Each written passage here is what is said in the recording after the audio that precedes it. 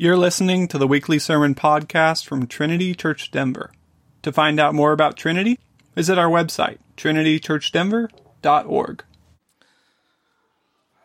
Isaiah 55, verses 1 through 13. Come, everyone who thirsts, come to the waters, and he who has no money, come, buy and eat. Come, buy wine and milk without money and without price. Why do you spend your money for that which is not bread, and your labor for that which does not satisfy? Listen diligently to me and eat what is good, and delight yourselves in rich food.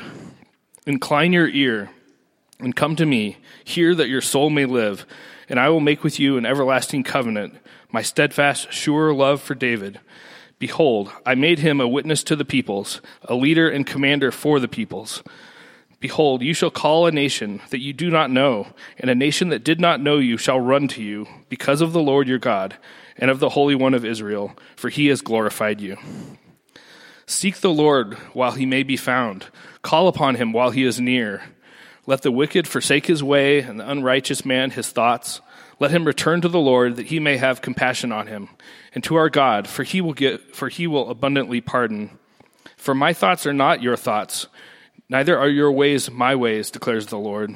For as the heavens are higher than the earth, so are my ways higher than your ways, and my thoughts than your thoughts. For as the rain and the snow come down from heaven, and do not return there, but water the earth, making it bring forth and sprout, giving seed to the sower and bread to the eater, so shall my word be that goes out from my mouth. It shall not return to me empty, but it shall accomplish that which I purpose, and shall succeed in the thing for which I sent it. For you shall go out in joy and be led forth in peace. The mountains and the hills before you shall break forth into singing, and all the trees of the field shall clap their hands. Instead of the thorn shall come up the cypress. Instead of the briar shall come up the myrtle. And it shall make a name for the Lord, and an everlasting sign that shall not be cut off. This is the word of the Lord.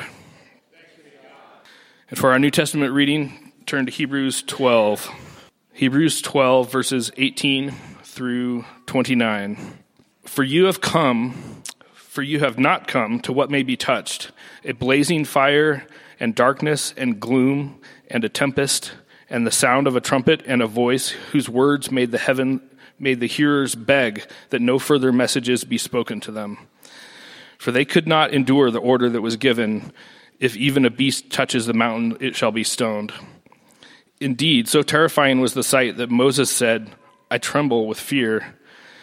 But you have come to Mount Zion, and to the city of the living God, the heavenly Jerusalem, and to innumerable angels in festal gathering, and to the assembly of the firstborn who are enthroned in heaven, and to God, the judge of all, and to the spirits of the righteous made perfect, and to Jesus, the mediator of a new covenant, and to the sprinkled blood that speaks a better word than the blood of Abel. See that you do not refuse him who is speaking. For if they did not escape when they refused him who warned them on earth, much less will we escape if we reject him who warns from heaven. At that time his voice shook the earth, but now he has promised, yet once more I will shake not only the earth but also the heavens. This phrase, yet once more, indicates the removal of the things that are shaken, that is, things that have been made, in order that the things that cannot be shaken may remain. Therefore, let us be grateful for receiving a kingdom that cannot be shaken. And thus, let us offer to God acceptable worship with reverence and awe, for our God is a consuming fire. This is the word of the Lord. Let's pray. Father, we need to know to whom and to where we've come. We think we've just come to downtown Denver. We think we've just gathered in this room, surrounded by a bunch of other individuals who happen to have come to the same room on a Sunday morning. And for many of us, whether because of the worship that we've engaged in all our lives or despite the worship that we've engaged in all our lives, we show up at this room blind and completely unaware of where it is that we stand, who's called us, and what you've called us to. So I pray now that by your Spirit and through your word, you would open our eyes to behold the gravity of what it is that we do. The weight and the holiness and the trembling and the awe required of this thing that we do. But also the rejoicing, the festival, the joy that is called for in what we do. In your name we pray, amen. So last week we kicked off a 6-week series to kick off this year in which we're examining and thinking together biblically about what the nature of Christian worship is. Many of us have come from a variety of Christian backgrounds. A number of you in this room have come from almost no Christian background at all. And yet we gather in this room week after week after week, and we do this strange thing. And when we do this strange thing, it's made even stranger by the fact that all across this city, in fact, all across this nation, are a whole bunch of other churches doing weirdly dissimilar things. And if I can say that phrase very intentionally, weirdly dissimilar. And so there are churches in our city that if you walked in on a Sunday morning, what you would encounter, what you'd be up to, what you'd be doing on that Sunday morning would be very, very different than what we did in this room this Sunday morning. Yet we all claim the title of worship. And also coming into this room is the further challenge that our minds, our ways of thinking about what we're up to in this room have been largely shaped and defined by a modern kind of individualistic culture, an approach to the nature of worship that's been largely shaped by secular humanism and not by the history of the church, not by the Bible, and not by what the church for centuries has believed it was up to and it was doing when it gathered for worship. And so last week we established what I would call a geography of the world, a geography of worship. That God has, from the very, very beginning, designed the world such that at the very center of that world, at the very center of the way that the world is organized, is the people of God coming together in the presence of God to worship Him. In other words, what we do in this room on a Sunday is not meant to be some sort of mere pragmatic support to you and your ongoing life. It's not meant to be kind of 3 ways to have a better job. It's not meant to be primarily about you and some practical helps for how you should live. It's also not meant to be about you and your emotional satisfaction, such that you come here because you feel emotionally satisfied on a particular Sunday. No, the worship of the church is about God. At the center of the universe is God. The evaluation of how a worship time for the church goes is God. The question that should dominate our thinking when we gather with the people of God on a Sunday morning is, was God pleased? Did we offer worship to Him that was acceptable? Did we come into His presence not primarily to find our own emotional needs met, not primarily to be instructed in the right ways that we should live, not even primarily so that we would learn great theology. No. The question that should permeate, should dominate our thinking about what we do on a Sunday is, was God pleased? Worship is about God. It is about His glory, His honor, His beauty, His law, His grace, His gospel. It is about Him. And we saw last week that this is hardwired into the very nature of the universe. If you remember going all the way back to the garden in Genesis chapter 2, that the design of the universe was, at the very center of the universe was a garden that would later grow into a synagogue, or would grow into a tabernacle, which would later grow into a temple, which has now grown into a church. The center was the garden. Surrounding the garden was land given to Adam and Eve, that they were to work that land, they were to keep that land, they were to cause that land to be fruitful, to bear fruit that could feed the nations, to bear fruit in the midst of that land that would produce wealth, that would produce culture, that would produce beauty, that would produce goodness. And then also in the midst of that land, they were to be fruitful and they were to multiply. Best verse in the Bible. They were to raise children that would know God, that would love God, that would journey with them into the garden to worship God and then go back and live life in the garden. And as they did that work, as they bore fruit, as they had children, as they worked with their hands and their minds in the midst of the land would expand to encompass the whole earth. See this repeated with Israel. The center of their life was Jerusalem and most notably Mount Zion and the temple. Surrounding the temple was the land given to Israel that they were to work and to keep. They were to cause it to bear fruit. And then that would lead to, as was promised all over the prophets, the life of Israel streaming to the nations, to the whole earth. That then, as Paul then begins to tie in what God has accomplished in Jesus, that temple, that garden is then replaced with the church. The church then becomes, the church gathered as the people of God in the presence of God becomes the center of all of the universe. And that we go and we work the land surrounding the life of the church, and then we gather together not into a building that makes up this temple, but rather the people of God knit together as living stones, as Paul will say in his letter to Ephesus, knit together as living stones, gathering in the presence of God.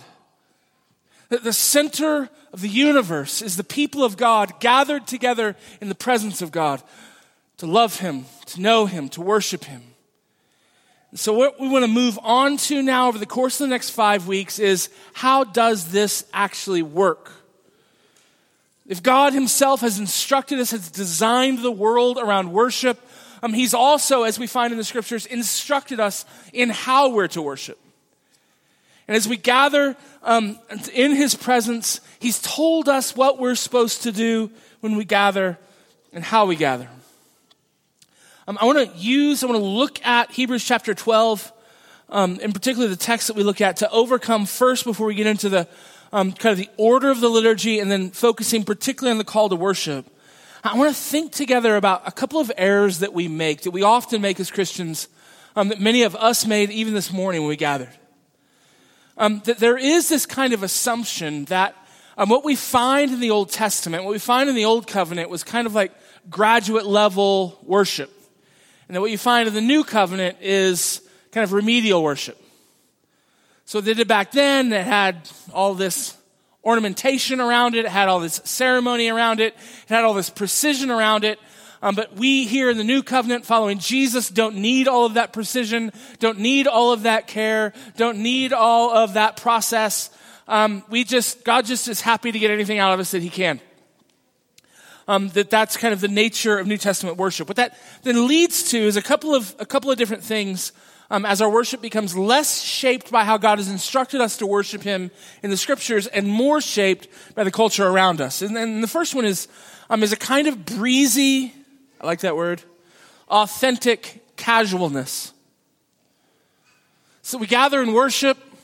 It's on like every church website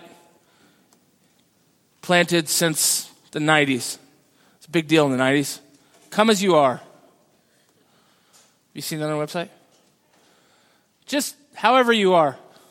Just show up. PJs, show up. I think I was reminded this morning of saying that I said at one point you can come to church in your PJs or not. Don't come in your PJs unless you need to. Like, just show up. So there's kind of a casualness. There's no awareness that you're actually standing in the presence of the holy God, the one who dwells in unapproachable light. That the image of this God in Revelation 4 is not someone you just casually kind of waltz in and say, hey, buddy, how's it going? Here to worship you. What up? Like, that's not the way that we approach God. He is holy, He is righteous, He is glorious, and yet we live in an age in which, in order for us to be authentic, and authenticity is the measure of all things in our day, we have to be breezy. We cannot be formal. They can't be pre-planned prayers and a pre-planned process. But listen to the author of Hebrews. For you have not come to what may be touched, a blazing fire and darkness and gloom and a tempest and the sound of a trumpet and voice whose words made the hearers beg that no further messages be spoken to them. For they could not endure the order that was given. If even a beast touches the mountain, it shall be stoned. Indeed, so terrifying was the sight that Moses said, I tremble with fear. So, temptation is to read those 3 verses and think, no, you haven't come to that terrifying image. What you've come to is something much less than that. But that's not what the author of Hebrews does. You'd expect him to turn there and say, oh, you haven't come to something that's terrifying. You've come to something that's light and breezy and authentic and chummy. But that's not what he says. Listen.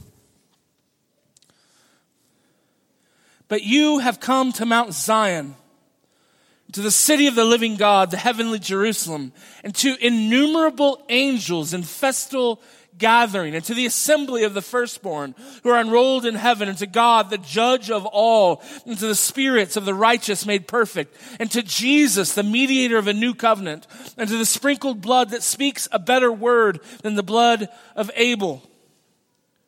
The difference is not that the old covenant involved approaching something that was heavy and weighty and glorious and terrifying. And now in the new covenant, it's not as weighty. It is not as glorious.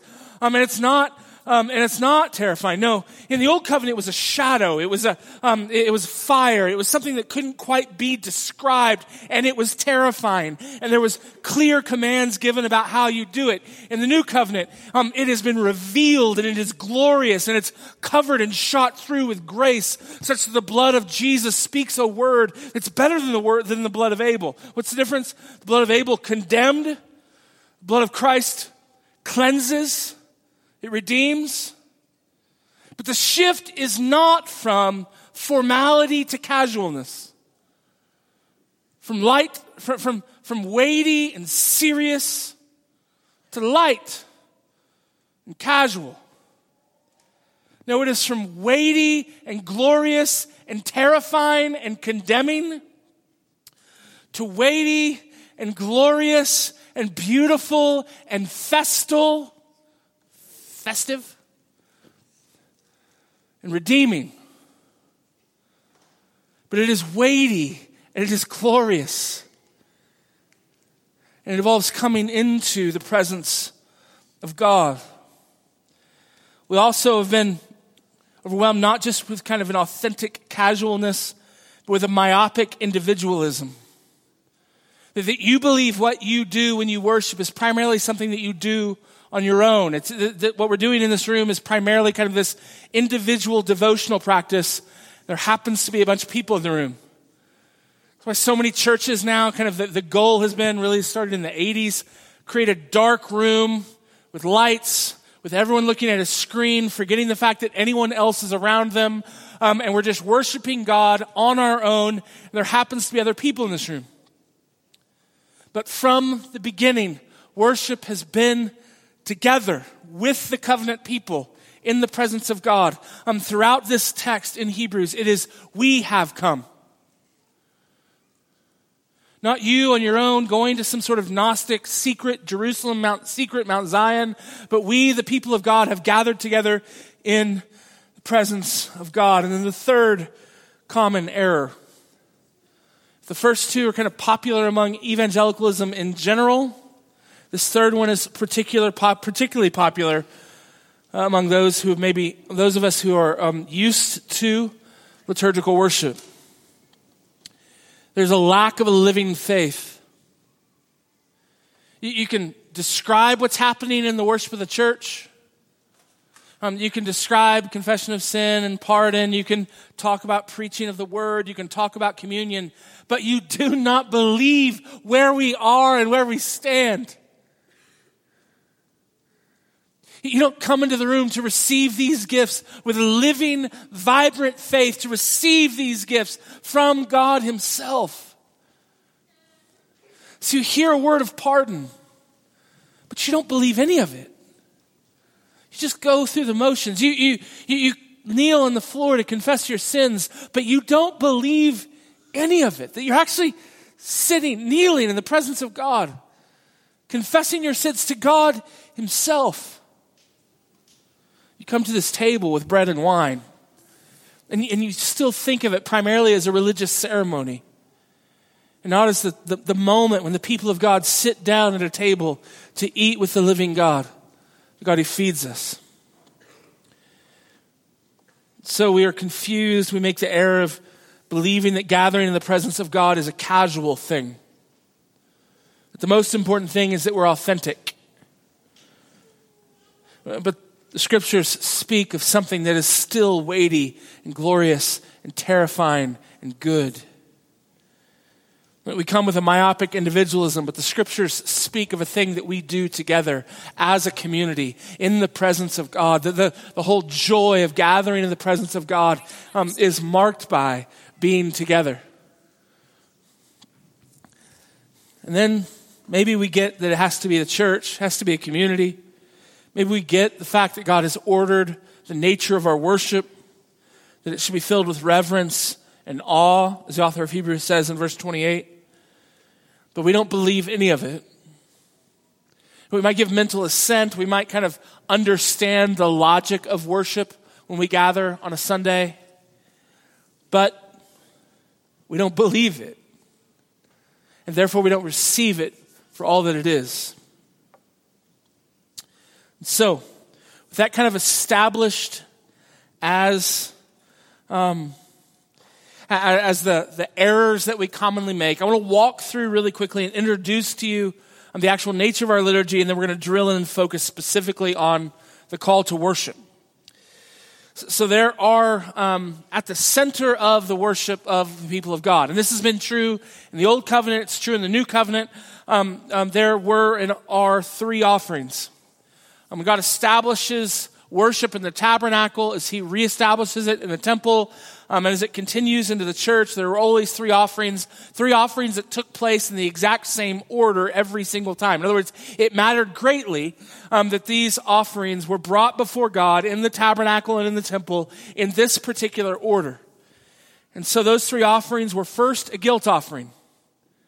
You see, when you go into the temple, when you step into the tabernacle, when you come into the presence of God with the people of God, the very first offering that would be offered in the presence of God was an acknowledgement of our guilt.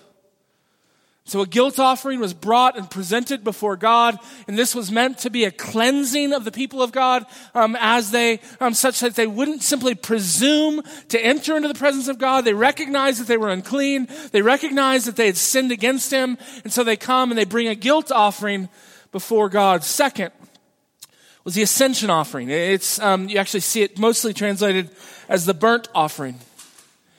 As the offering was placed upon the altar and burned up, the image there was that the animal was actually in the smoke. That the whole goal wasn't to destroy the animal. The goal was to somehow transition the animal so that in the animal, the people of God could ascend to the throne, the presence of God. And so now that they've had their sins forgiven, they now ascend into the presence of God, where God speaks to them, where God instructs them, where they enjoy and know communion with God. And then the third offering, the peace offering. And this was unlike any other offering or sacrifice made in any other religion. Because in the peace offering, the people of God would then, after now they've ascended into the presence of God, would be able to sit down with this God and feast with him and eat with him. And the God they'd brought their sacrifices to, the God they'd brought their offerings to, the God who had forgiven their sins and invited them to ascend into his presence, would demonstrate peace with them by sharing a meal with them. So they would eat part of the offerings. This was put there as a demonstration that they were at peace with the God they were in covenant with. Every covenant that ever existed, it was always formed, agreed upon, but then the two parties forming this covenant, whether it was two kings or whether it was, this is why we have a big giant party with food after weddings, is a covenant has been formed, and now we sit down to demonstrate the nature of that covenant, that we're in communion together, there is peace now between these two parties. You sit down and you share a meal. And so of the three offerings, the third offering, the final offering, is that God, after he has reconnected to us, reformed, renewed the covenant that he's established with us, he sits down to eat with us. So those three offerings stand at the middle, and at the front end of that is the call to worship, where God himself calls his people into his presence, to come into his presence through these offerings. And it's concluded with the benediction, or the commissioning, where the people of God, in light of God meeting them, forgiving their sins, welcoming them into his presence, and feeding them, they then give thanks and are sent by God into the world to bear the blessings of God for the nations, and for our city and for our neighbors. And so the way that Christian worship has been organized is it begins with a call to worship, which we're going to talk a lot about here in a second. It moves into those three offerings. A guilt offering. We do that here on a Sunday as we begin with a call to worship. We sing as we gather in the presence of God, and then you're invited to kneel in the presence of God and confess your sins. And so the guilt offering happens for us as we confess our sins, and pardon is declared over us. Then the ascension and the burnt offering. We come into the presence of God to be instructed by him, to enjoy his presence. That happens as we, as the people of God, gathered in the presence of God, confess together what we believe with the confession of faith, which we do most Sundays. And then particularly as the word is read, as the prayers of the people are offered from this pulpit, and the word of God is proclaimed from the text, as we then commune with God by his Spirit and in his word. And then the peace offering. We come to this table, we eat bread, we drink wine as God in Jesus Christ feeds us and nourishes us. And then we end every week with a doxology as we give thanks to God in song, and then a commissioning as God sends us out into the world.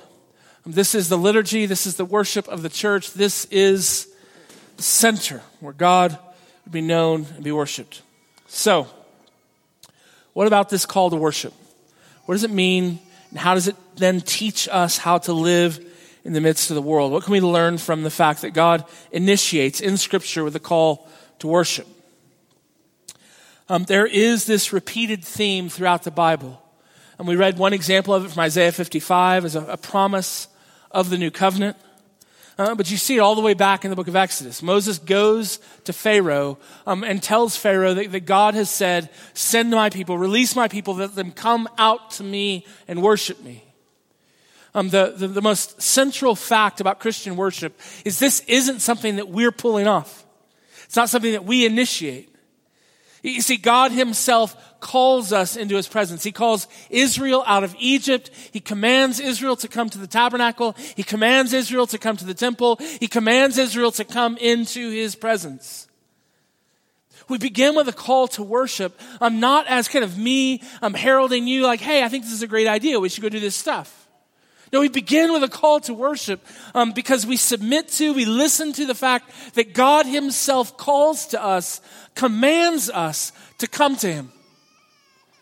This is vital and central and glorious and beautiful, and I don't think you can ever explore enough the depths of that simple fact. It is God who commands our worship.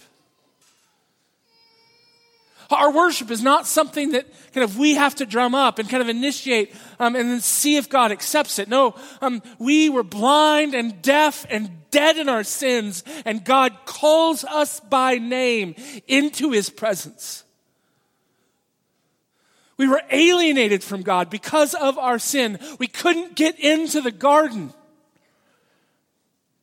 The very centerpiece of what it means to be human, to gather in the presence of God, to know the glories of God, to be instructed in the law of God, to taste and be fed by God himself. We could not get there. And here's the worst part. We didn't want there. We wanted nothing to do with it. But God calls us to himself. God invites us into his presence. God commands us to come. Christian worship It doesn't begin with us. It doesn't begin with a guitar. It begins with God. But whatever series of events took place for you this morning, it kind of made the decision for you finally to show up to church. Maybe last night you weren't quite sure. Then you saw how bad the Patriots were beat and you thought, I don't want that to happen to me, so I'm going to go to church tomorrow. Maybe you felt a little sick, a little tired. Maybe you don't have school tomorrow, maybe you don't have work tomorrow because of MLK Day. So you thought, I can sleep in like 3 days in a row, Saturday, Sunday, and Monday. But then, for whatever reason, you decided, I can sleep in tomorrow. I'm going to go to church today. Whatever series of decisions, however kind of things played out for you that caused you to arrive in this room, the bottom line confession of the Christian church in worship is it is God who brought you here. It's God who called you here. His grace is not merely, hey, if you can get here, I'll forgive your sins. His grace is such that it pursues, it calls, it redeems, it commands. As C.S. Lewis says, it will even drag you kicking and screaming into the kingdom of God. So we begin each week not with us coming up with the idea and initiating worship in the presence of God. We begin each week with a call to worship from Scripture as God himself speaks and commands that we come and we praise him. Second thing I'd like to just draw an implication out of. It's God who initiates worship. In other words, he calls the party. He's inviting the people here, and therefore he gets to decide what the party's all about. Right? Like, if I host a dinner party, I'm responsible for the menu. I'm responsible for the order of events, which will be festive and not involve board games. I get to choose the drinks and the menu and the whole deal. Like, I set up the night. And so you show up. I say, hey, we're going to show up at 6 p.m. Come to this party. I've now called the party. I'm responsible for organizing the party. And you don't get to come and then tell me, hey, we're going to play Ticket to Ride. That's what I think we should do at your party. I don't care what you want to do at my party. I don't play Ticket to Ride at my parties. We're going to have cocktails and dance music. Like house music with like the bass, the deep bass. Like, if it's my party and I organize the party, then I'm in charge of structuring the party. Now, if you throw me a surprise party for my birthday, then guess what? It's your party. You get to organize the party, and if you want me to play Ticket to Ride on my birthday, I will never come to your house on my birthday again. But it will be a great thing. Like, you're allowed to do that. It's something you can structure, you can set up. God's called the party. He gets to organize it. He gets to structure it. It's his. In the history of the church, it's called the regulative principle. It's intrinsic in the Westminster Confession of Faith, which is the confession of faith that we adhere to or hold to, at least our elders do here at Trinity Church, which is to say that God has instructed us how to worship from his word. And we should worship according to his word. We shouldn't go like, that's a great suggestion. Anyone else have other suggestions? I don't know. Maybe he got it wrong. It's passé. It's kind of the big deal back in like 600 BC. We've contemporized now. We're different. No. God's called the party. He organizes the party. He gets to decide what the purpose and the goal and how the party should be structured and organized. So God himself initiates. God himself calls us. And he tells us what to do. We should do it because he knows best. His parties are way better than your parties. Like, you're wanting to play Ticket to Ride. He doesn't do Ticket to Ride at his parties. There are better parties than that.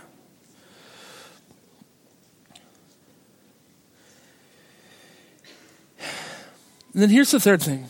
What is he calling us to? I mean, you see, if If you look at this text in Hebrews, it reminds you of something that's actually mind-blowing.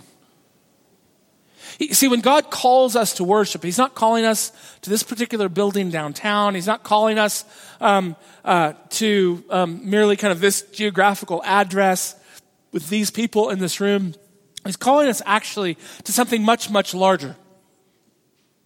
When he calls us into, listen to this, to Mount Zion, to the city of the living God, to the heavenly Jerusalem, and to innumerable angels in festal gathering. Sometimes, let's just be honest, we gather in this room, it doesn't feel like we're surrounded by and in the midst of innumerable angels in festal gathering. But that's what he's called us to.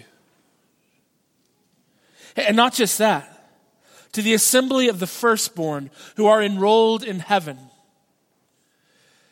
And to God, the judge of all, and to the spirits of the righteous made perfect, and to Jesus, the mediator of a new covenant, the sprinkled blood that speaks a better word than the blood of Abel. When we are called to worship, we're called together in the presence of God in this room. We are gathered with all of the angelic beings who've gathered for a party. And not only that, we are surrounded by all of the saints. All the saints of now, in this moment, gathered together in the presence of God. And not just that, but all the saints that gone before, like all the righteous ones, the ones declared righteous in Jesus. But now, because they've died and they've ascended to the Father, they have been made perfect. And so in this room, we are gathered with great-grandparents and grandparents and myriads and myriads and myriads of angels, all gathered in the presence of God. And most of all, we have come to Jesus Christ, whose blood is this constant reminder, speaking a better word than the blood of Abel. Not the word of condemnation, which is what the blood of Abel did. But the word of redemption and cleansing and forgiveness.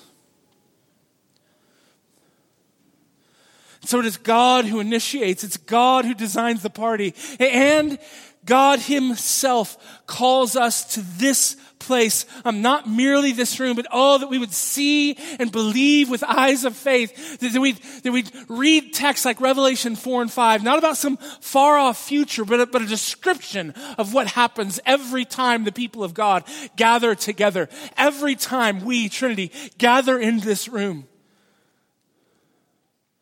An uncountable number of angels gathered in celebration. All the saints that have ever gone before. All the people of God from all the nations of the earth assembled together in the presence of God. And most of all, gathered to Jesus Christ himself, who gives testimony, never-ending testimony. It just goes on and on and on, this word, this redeeming word, this forgiving word, this cleansing word that never, ever stops. This is what God calls us to. This is what we're doing in this room.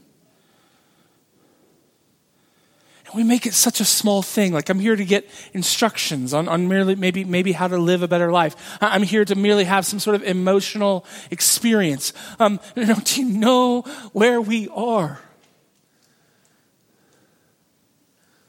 Do you know where we are? A couple of implications. Our God rules over his own worship. We've already talked about this.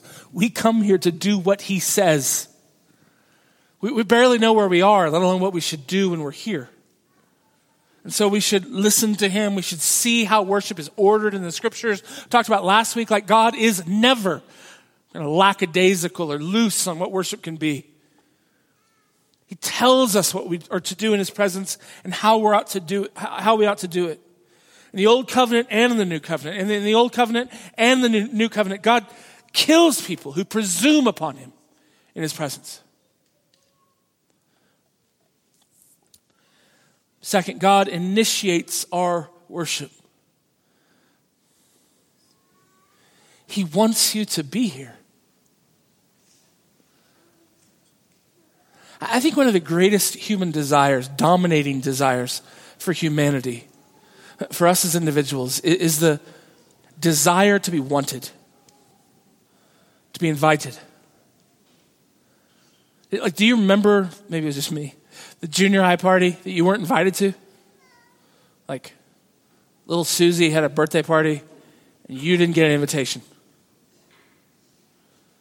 So stop and consider how much better God wants you here.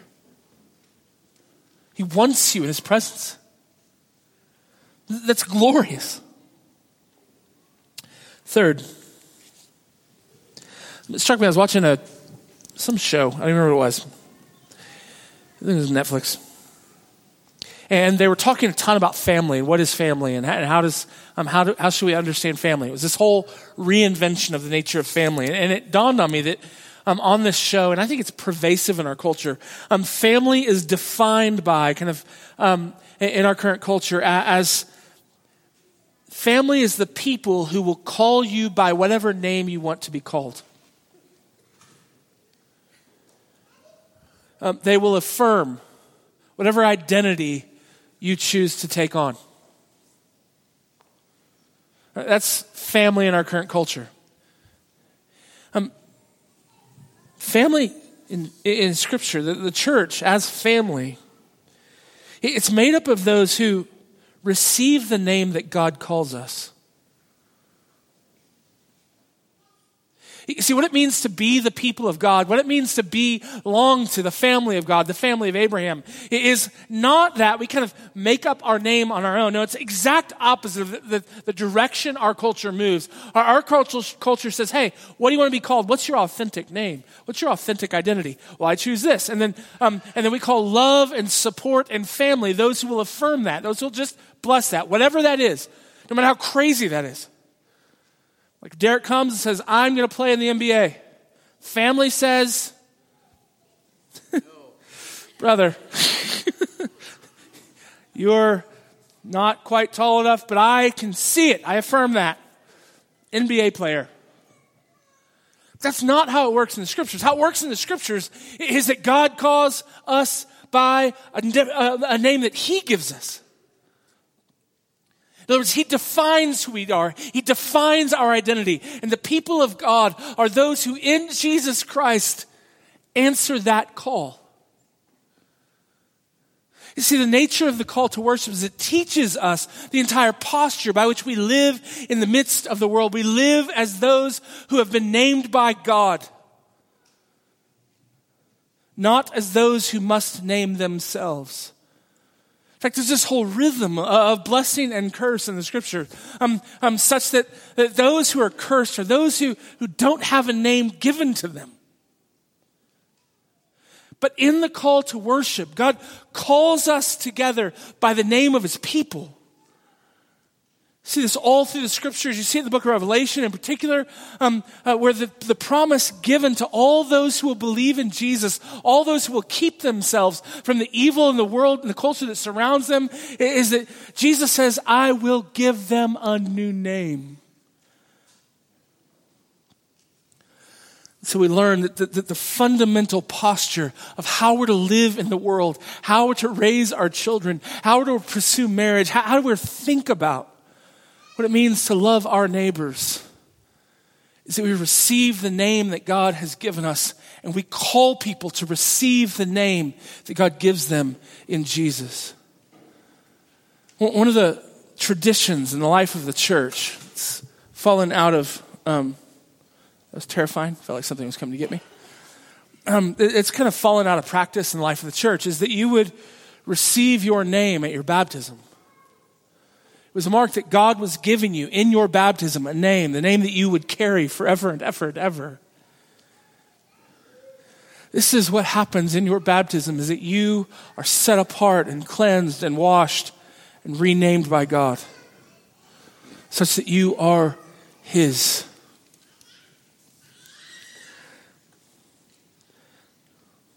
Last, what covers this name? It is Jesus. Jesus, the one who whose blood speaks a better word, such that your name is forgiven. Your name is redeemed. Your name is loved. Your name is man of God, woman of God. Our name is the people of God. Our name is the temple of the living God, the place where God himself dwells among us. This is the center of our worship. It begins with God, our Father, naming us. And naming us not according to our deeds, naming us not according to our works, naming us not according to our sins, but naming us in and through and because of the blood of Jesus. You have in Jesus Christ received a new name. And so I command you today, hear the call of God. Believe the call of God. And come. Let's pray. So, Father, what a thing. You've called us not only here in your presence, you've also called us to this table. You've called us to sit with you, to be fed by you, to eat with you. There is no other God like you. A God who forgives the sins of his people. A God who welcomes us hospitably into his presence. A God who then sits with us, instructs us in how to live wisely and well and faithfully and righteously in the world. And then, supremely maybe, a God who then feeds us, sits with us, and nourishes us, and gives us life. And so, Father, we come. We come now to eat the bread and the wine that you've provided in the body and the blood of Jesus. May we eat as those who've received and believe the name that you've given us. In your name we pray, amen.